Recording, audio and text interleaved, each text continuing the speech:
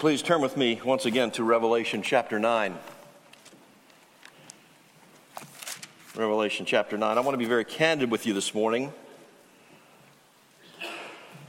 I was not eager to preach this message from Revelation 9 this morning. I hope you understand why. I'd much rather be preaching about 10,000 times 10,000 in glorious raiment, singing with joy before the throne of our God. But before that happens, there's a whole lot of really messy things to come. As I read through this text, I wrestled with the text itself. I read numerous commentaries, and I found my heart shrinking back at times. The judgments that are described in this chapter, as they go forward, they become increasingly intense and increasingly graphic, and they terrify us. It's terrifying beyond our ability to comprehend what is to come. This week when the school shooting took place in Uvalde, Texas, our nation was horrified at such senseless murder, such a wicked attack. Every pundit weighed in on what happened, on why it happened, on what we need to do to make sure it never happens again. But I never heard anybody say, this is a reminder that we must repent of our sins and turn to Christ. Now, I'm not suggesting that God was particularly pouring out wrath on these helpless little children in that school. That's not what I'm suggesting. What I'm saying is that is representative of the carnage and the suffering that we find described in the book of Revelation. It's a tragic reminder that we live in a broken and fallen world. A world full of evil and hatred, of violence, and even murder. A world under the judgment of God and of demonic attack. And the solution is not simply to find better ways to protect ourselves from the mayhem. The solution is not to find ways to protect ourselves from the consequences of the sin of men. The biblical solution is to repent of sins and run to Christ. Now, let's take just a moment and locate ourselves. Where are we in the book of Revelation? If you're new to our study, I want to kind of orient you to how we're approaching this book.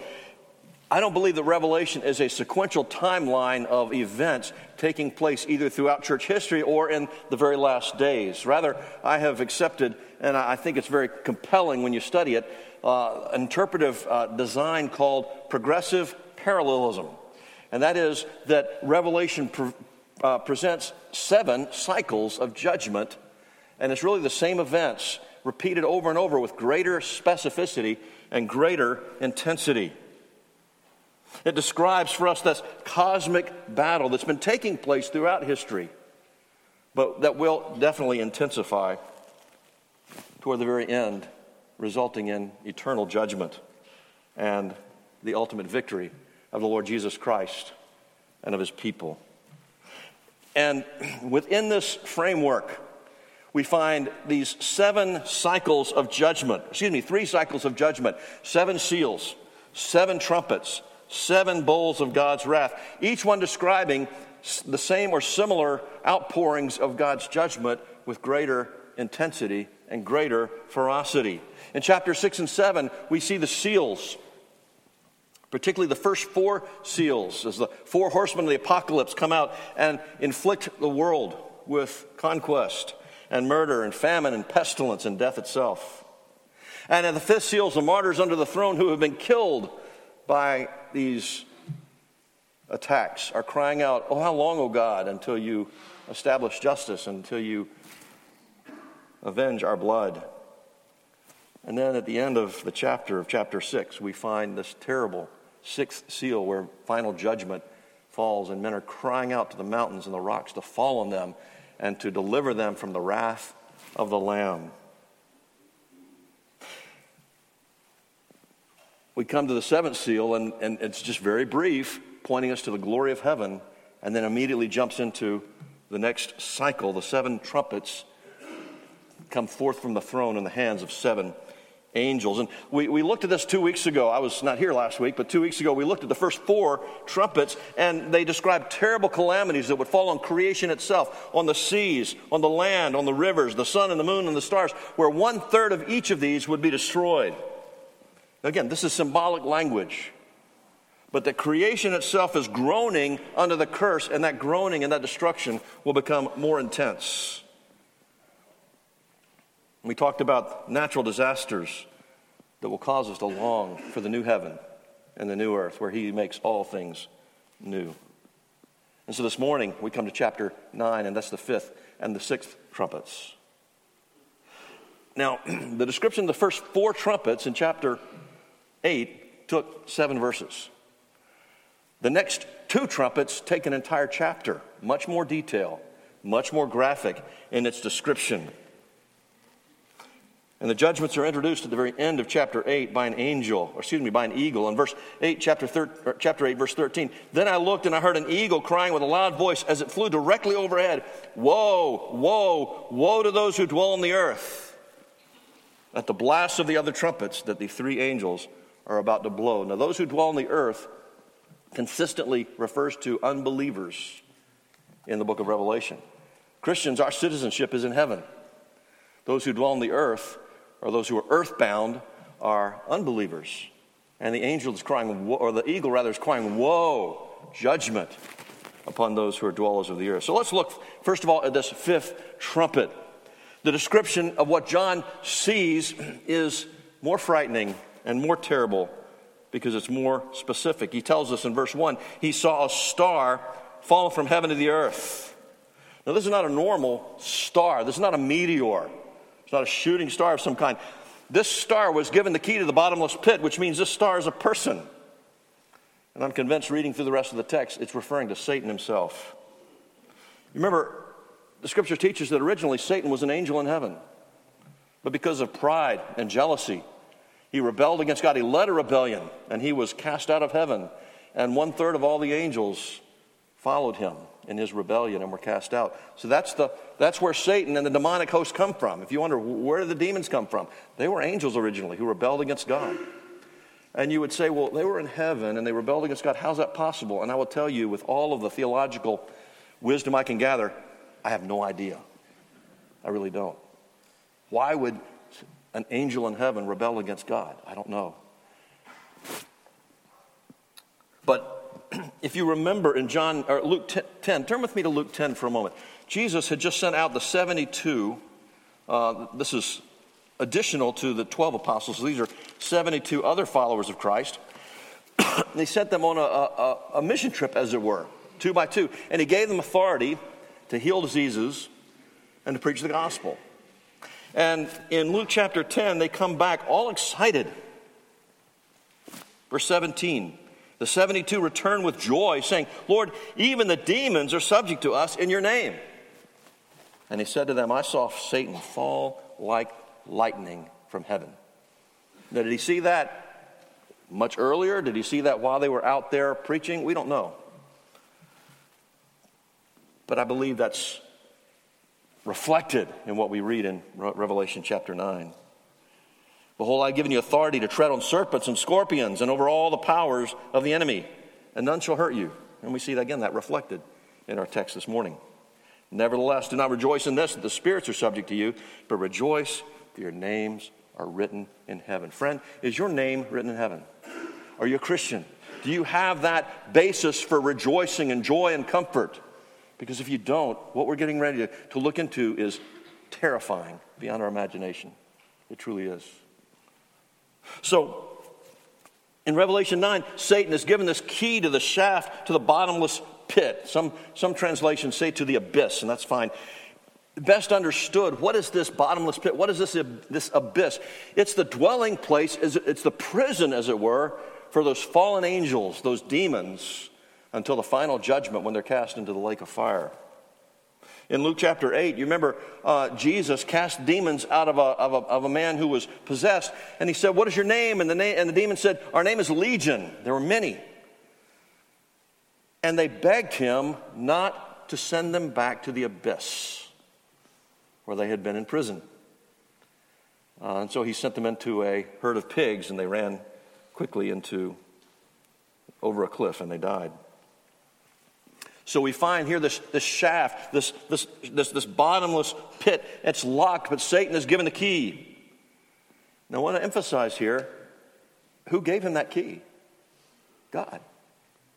God is sovereign even over the wicked events of demons. If you remember the book of Job, God allowed Satan had to get permission to afflict Job.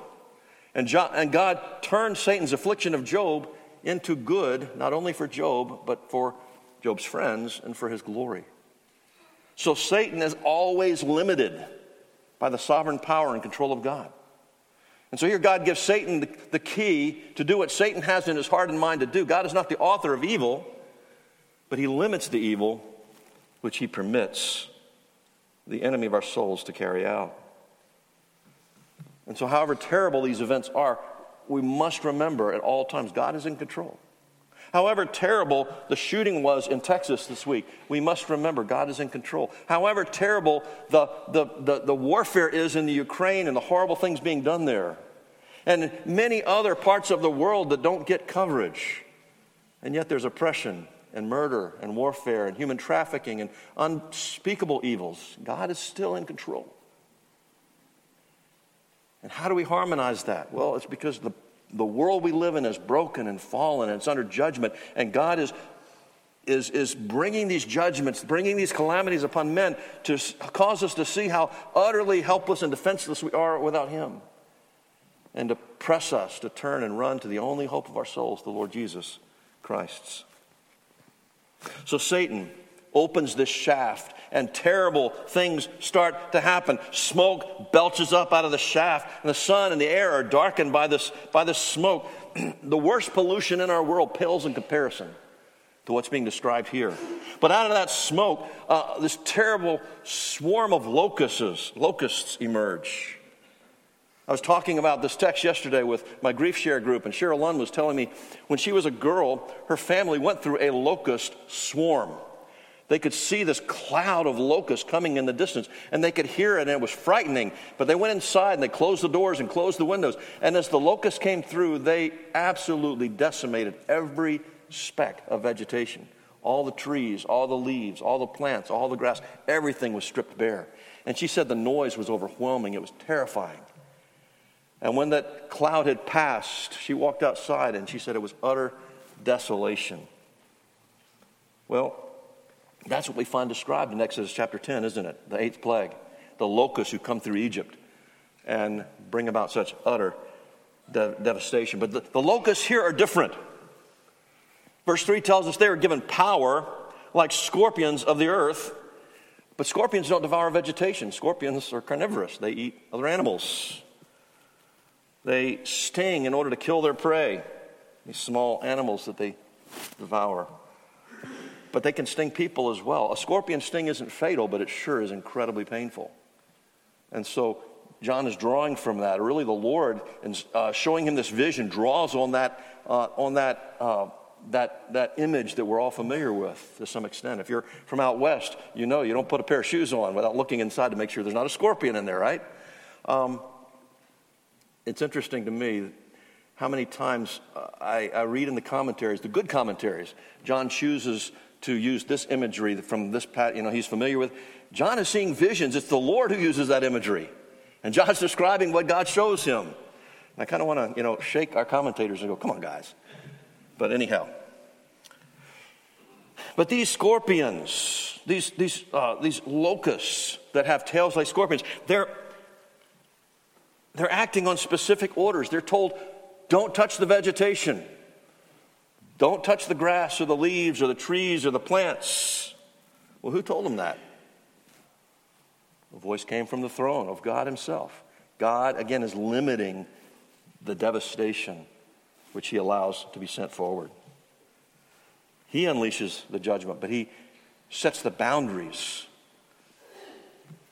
for what can be accomplished. But these locusts are sent to attack men. But they're only allowed to attack those who don't have the seal of God on their foreheads, those who are not Christians. In Revelation chapter 7, you recall that an angel came and he had the seal of God to put on the foreheads of all of God's people. And we read of the seal being placed on the tribes of Israel, representing figuratively the church, which is the new Israel. And so these locusts are not allowed to touch Christians with this suffering that they're going to inflict. The saints in this trumpet, woe or plague, will be protected. But they unleash torment on unbelievers. And there are two limitations that are placed on these locusts. One is the attack lasts for 5 months. Now, some suggest that's because the natural lifespan as a locust is 5 months. Well, I looked it up, and it said it was more like 10 weeks. So I'm not sure that's really the right reason. Again, I don't think it's really a literal 5 months. It doesn't really matter. The point is it's limited in time. We're talking about a temporal judgment, not something going on throughout all of history. But it's symbolic. But they're allowed to torment people, but not kill them. Their stings are like the stings of scorpions. And verse 6 tells us it's like a fate worse than death. Back in Revelation chapter 9, they long for death. They seek death. They won't find it. They long to die, but death will flee from them. It's really, in a sense, a fate worse than death. They believe that death would relieve them of their suffering, oblivious to the fact that death would lead them to eternal torment. The purpose of this affliction, of this judgment, is not to hasten their death, it's to compel them to repent. Now, there are some very creative interpreters of the book of Revelation, and I've alluded to this before, who see these locusts as attack helicopters. And it's very interesting. I told you a few weeks ago, I was talking with another pastor about those creative interpretations of Revelation. And as I said locusts, he said, yeah, attack helicopters. It's commonly understood that idea is out there. Well, I would say to you, it cannot be attack helicopters. And I'll give you 4 clear reasons from the text why. First of all, they emerge from the bottomless pit. They do not emerge from the arsenals of human governments. Secondly, attack helicopters are killing machines. They kill people. They don't simply injure without the power to kill. The locusts aren't allowed to kill anyone. Thirdly, warfare, human warfare, it's indiscriminate. Christians as well as non-Christians are impacted by it. But the locusts are not allowed to touch those who are sealed with the seal of God. And then fourthly, verse 11 tells us their king and their commander is not some human general. It is the Satan himself. And so these are hellish locusts, hellish messengers of God's judgment. There's a fifth that came to mind later. It's that an attack helicopter doesn't shoot from the tail, it shoots from the front. But again, if some of you come up to me afterwards and say, but there were bombers in World War II that had tail gunners, you're missing the point. The point is not to see if you can identify military hardware in this text. The point is to be horrified at the judgment of God being poured out on an unbelieving world. That's the point. And there's this particularly grotesque description of them in verse 7. It says, in appearance, the locusts were like horses prepared for battle. On their heads were what looked like crowns of gold. Their faces were like human faces. Their hair was like women's hair. Some of the commentators referred to them as centaurs, a horse with a human face and a crown and woman's hair. But it goes on. Their teeth like lions' teeth. They had breastplates like breastplates of iron. The noise of their wings was like the noise of many chariots with horses rushing into battle. They have tails and stings like scorpions, and their power to hurt people for 5 months is in their tails. Compared to horses and golden crowns and human faces and women's hair and lion's teeth and iron breastplates, the noise it makes, all of that is beyond our imagination. The sting of scorpions. Now again, I don't believe we're supposed to take this literally and try to draw a picture of what's described here. It's symbolic, but the point is it's powerful, it's fearful, it's threatening. It's possible, some suggest the human faces indicate wisdom or intelligence to deceive men. The hair of a woman's hair indicates attractiveness to seduce the hearts of men. And yet, as men are seduced and deceived, they are tormented by their seducer. Satan doesn't come to bless those he seduces. He comes to torment them. He hates Christians, but he hates non-Christians too. He hates every creature of the God who made him. He promises fulfillment. He promises satisfaction. He promises all will be well. And what he leaves is brokenness and devastation. And those who follow him will be devastated and they will be disillusioned. They'll long for death, but death will elude them. Hendrickson, in his commentary, says the entire symbolic picture emphasizes this one idea: terror and destruction. For that is Satan's work. Terror and destruction. Another commentator, a longer quote, but I think it's helpful. At one point, their torment's likened to a scorpion sting, which does not actually kill, but causes such agony and misery, the person longs to be dead. Chronic hardships that bring terrible times, but not utter ruin. Terrible diseases that cripple, but do not kill. Beckoning philosophies that offer the fleeting pleasures of sin, but leave a nasty taste and an aching void. Temptation to ambition and success, which excite people and deliver temporary happiness before leaving them dangled, dissatisfied, and bitter. Casting them into pessimism and despair, leading them up the garden path. These are some of the effects of the contents of the fifth trumpet. What a picture of the most appalling gloom and misery. So that's the fifth trumpet. Woe to those impacted by this. But then we see in verse 12 and following the sixth trumpet. And in verse 12, it says, the first woe is past. Behold, two woes are still to come. And it just gets worse and worse. Dennis Johnson says here, the sixth trumpet, which is the second woe, is humanity's last warning blast. The trumpet blows, and it's like this is the last warning men will receive. The sixth angel is instructed to release those four angels. Verse 13. The sixth angel blew his trumpet, and I heard a voice from the four horns of the golden altar before God. Ostensibly, it's the voice of God himself, saying to the sixth angel who had the trumpet, release the four angels who are bound at the great river Euphrates. Here are these angels who are bound, restrained for a time. Now, you don't find a description of heavenly angels bound in the scriptures.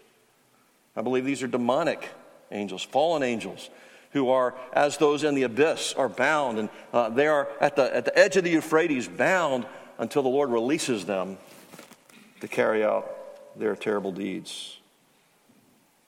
They're bound, they're held by the very power of God until the moment he's ready to unleash them. And the voice comes, and they're released. Again, under the sovereign control of our God. And the picture here, in this case, is global warfare. These angels have been bound by the great river Euphrates. And in ancient times, ancient Old Testament times, Euphrates was sort of the boundary line for Assyria and Babylon, who came down and invaded Israel and Judah. So across the Euphrates is where the bad guys were.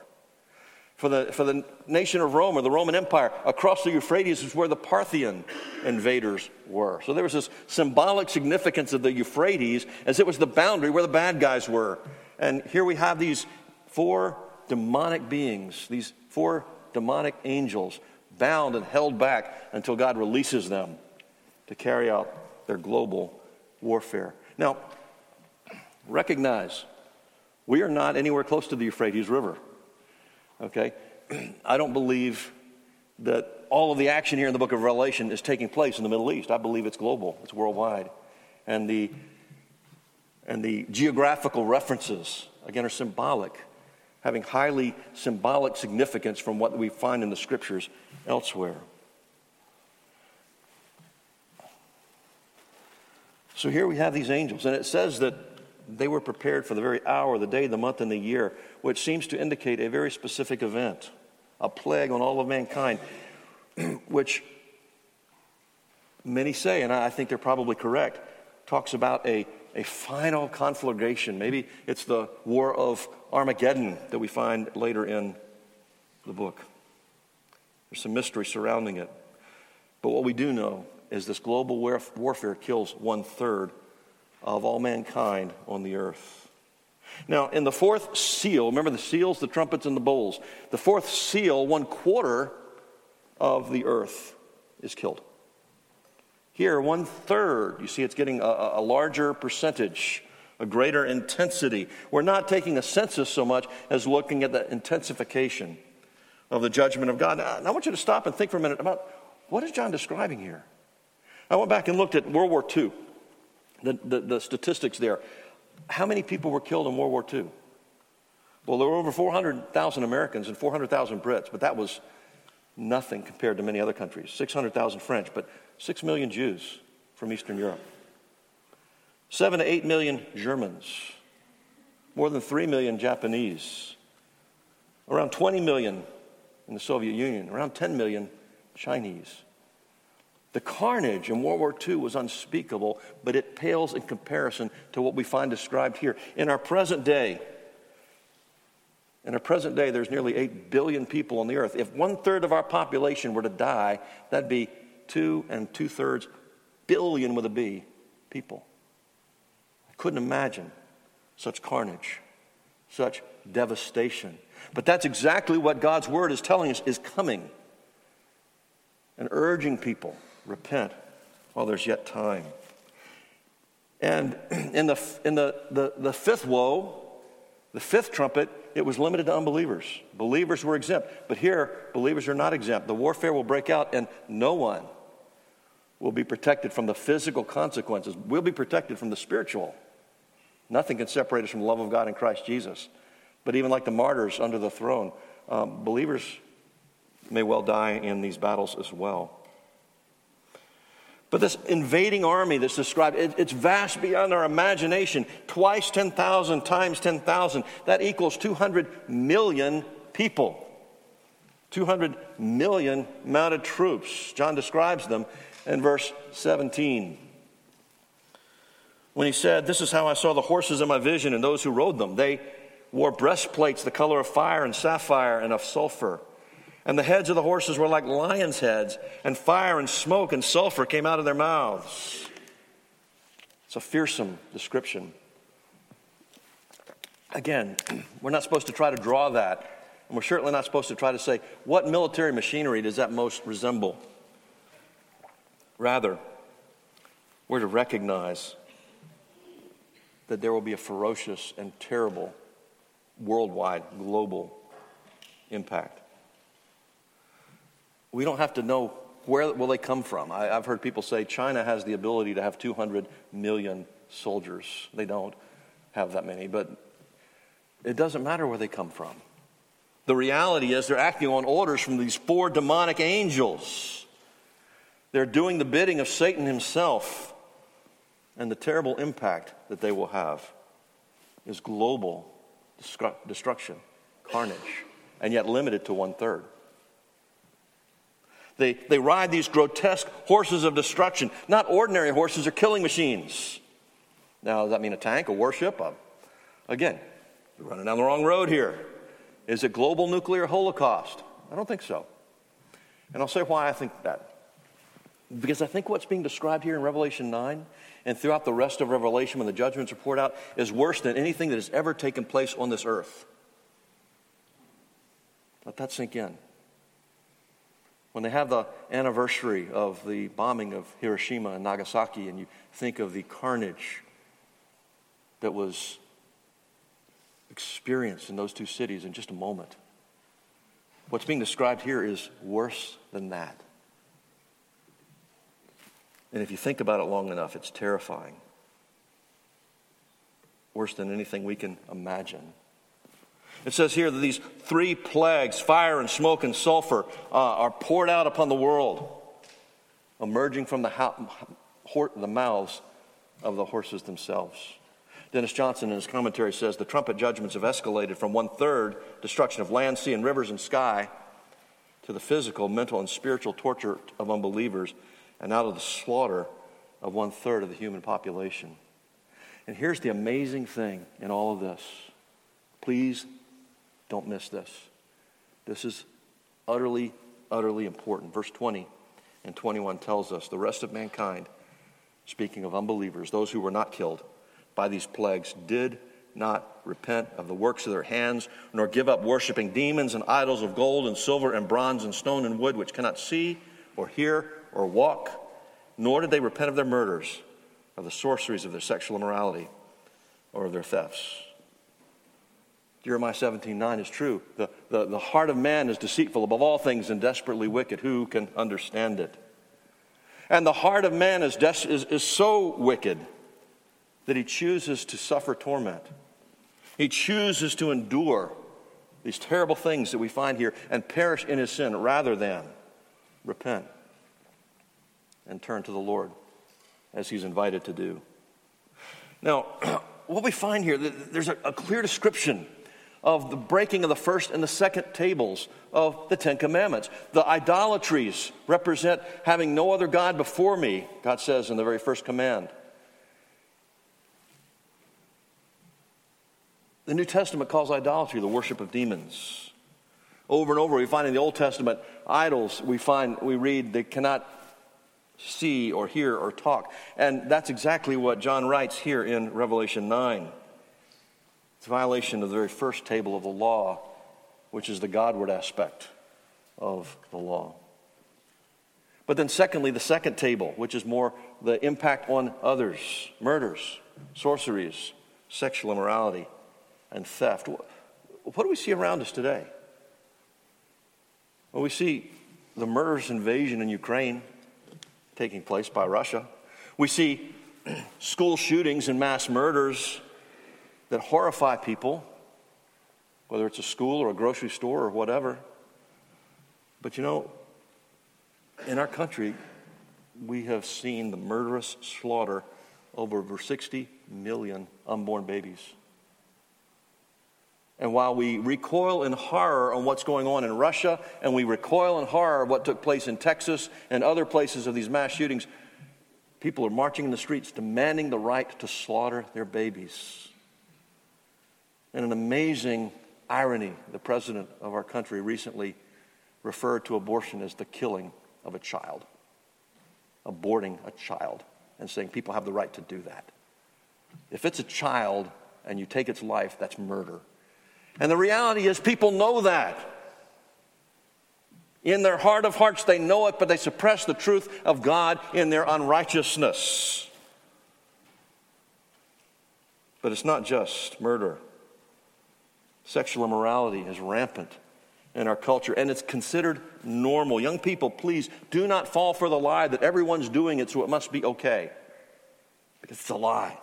It destroys lives. In Revelation 9, it tells us that God views sexual immorality very, very seriously, and we ought to as well. The entertainment industry portrays sexual immorality, immoral relationships as something lovely and beautiful, tender, perfectly normal. Please hear me. God is not pleased and he is not entertained. And we should not be either. I heard many years ago, if Satan can entertain you with sin, you'll never hate it. That's true. If he can entertain you with sin, where it's not such a big deal anymore, you won't hate sin. If you can approve it in your entertainment, eventually you can approve it in your own behavior.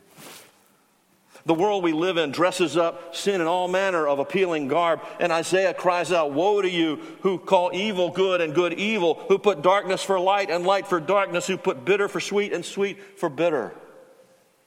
But that's exactly what we see going on around us. God has put his law in our hearts. We know what's right and wrong. And there's a solemn warning here to those who reject the word of God. In Romans 2, verse 5, we find this warning again repeated. He says, "Because of your hard and impenitent heart, you're storing up wrath for yourselves on the day of wrath when God's righteous judgment will be revealed." God's judgment is righteous. It's right. And those who persist in rebelling against him and disobeying his word are storing up wrath that will be poured out upon them. And he will carry that out perfectly, righteously, and I would say ferociously. So these two trumpets, the indication in verse 20 and 21 is they specifically are to serve as warnings to the wicked of this world. Judgment is coming. You need to repent while there is yet time. The miseries inflicted are designed to draw men to run to Christ. The Westminster Shorter Catechism, the Baptist catechisms reflect this as well. It asks the question, into what estate did the fall bring mankind? In other words, what's man's condition because he fell into sin? And the answer is the fall of man brought mankind into a state of sin and misery. Sin and misery. The enemy tells you that sin will make you happy, and the Bible tells you sin will make you miserable. In fact, it goes on and asks the next question, what is the misery of that estate whereunto man fell? The answer comes, all mankind by their fall, lost communion with God. They're under his wrath and curse. They're made liable to all the miseries of this life, to death itself, and to the pains of hell forever. Let me read that again. If this is not enough to make you want to run to Christ, you need to stop and think, why? All mankind by their fall lost communion with God. They're under his wrath and curse. They're made liable to all the miseries of this life. And you know those miseries. We all do to some extent. To death itself and the pains of hell forever. It's stunning when we consider the miseries that are described here in Revelation chapter 9. But what even more stunning to me is that there will be those on that day who will steadfastly refuse to repent of their sins, even when they're afflicted with such dreadful miseries. They'll continue on as if these miseries are just a part of life. They'll continue to pursue their wicked designs and reject the God who made them. They'll try to insulate themselves from the consequence of their sin, but not flee from sin itself, and not flee to the only one who can deliver them from sin and from misery. When I was in the 4th grade, I had a Sunday school teacher, Mr. Gower. He had been in a Japanese prison camp in World War II. And that's where the Lord saved him. And he said, there's no such thing as an atheist in a foxhole. And the reality is, many times when people are under great duress, they do cry out to God. We saw that happen on 9/11. People flocked to churches and cried out to the Lord for safety and healing for our country and all the rest. And people were saying, oh, this great revival is breaking out. I was not nearly so optimistic. And in fact, men quickly returned to their ways. Selfish, sinful, idolatrous. There was no repenting. There might have been crying out, God, help us, but there was no repenting of the sin that is the basis of the miseries we endure. Things have gone since then from bad to worse in our country. And they'll continue to do so. Nothing's really going to change until men turn to the Lord or until God pours out his judgment once and for all. So let me ask you, are you one whose citizenship is in heaven, or are you one who is a dweller of the earth? Are you one who knows the Lord Jesus Christ because you've repented of your sins and you've asked him to save you and give you a new heart, a new life, and you're seeking to turn away from going after the pleasures of this world and the idolatries of this world? See, when men cry out to God under duress, oftentimes they see themselves as victims, not as perpetrators. They don't see that they need to repent of their own sins.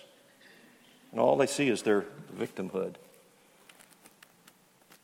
But if you understand what Scripture teaches, you recognize that what we deserve is far worse than what is experienced in this life. The miseries of this life are nothing compared to what we deserve. And so we run to Christ, and he delivers us. He is our only hope in life and in death. Now, lest we look at this and we walk away going,